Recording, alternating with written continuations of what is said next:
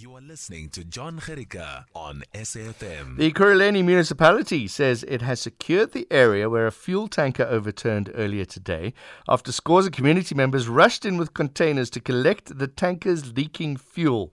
Let's find out what happened with William Tladi, Ekurhuleni Emergency Services spokesperson. William, thank you very much for joining us. To start at the beginning, what happened with this truck? Thank you so much, John. Thanks for the opportunity as well. Let me take this opportunity to greet the listeners. We responded out in Wadeville area, industrial site, whereby a diesel tanker carrying about 30,000 liters of diesel jackknifed at the intersection of Dekema and Osborne Roads. Fire department, which is a kilometer almost away, at this Wadeville fire station, responded swiftly to the scene. On arrival, yes, a big number of bystanders or people with containers trying to get themselves something out of the leaking diesel tanker. Then we had to basically start first by evacuating the people on scene before we started with the control of the leakage.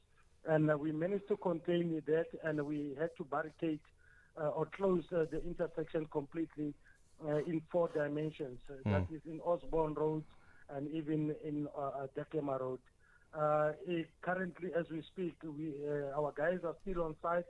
We are busy decanning the jackknifed trailer, and we have already filled up another smaller tanker which belongs to the same company with about 16,000 liters of diesel.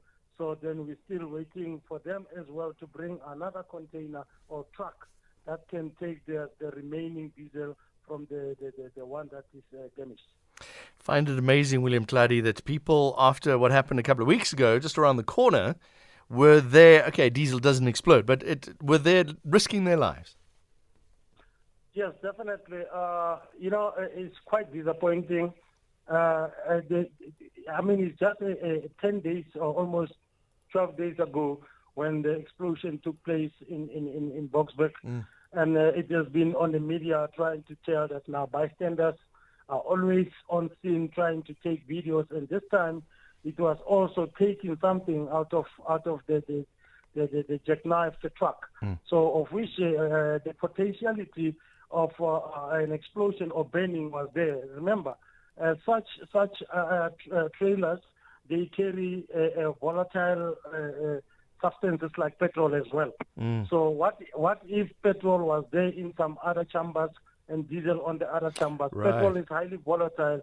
That could have been a catastrophe out of following the one that we saw in Boksburg a week ago, a week and a half ago. The question has to be asked, what is happening on the East Rand in trucks? Look, to be honest,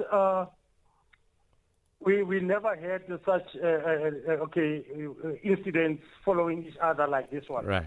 So it happened last week, then this one follows. And it is also, they start showing that they're forming a trail within the city of Ekurhuleni.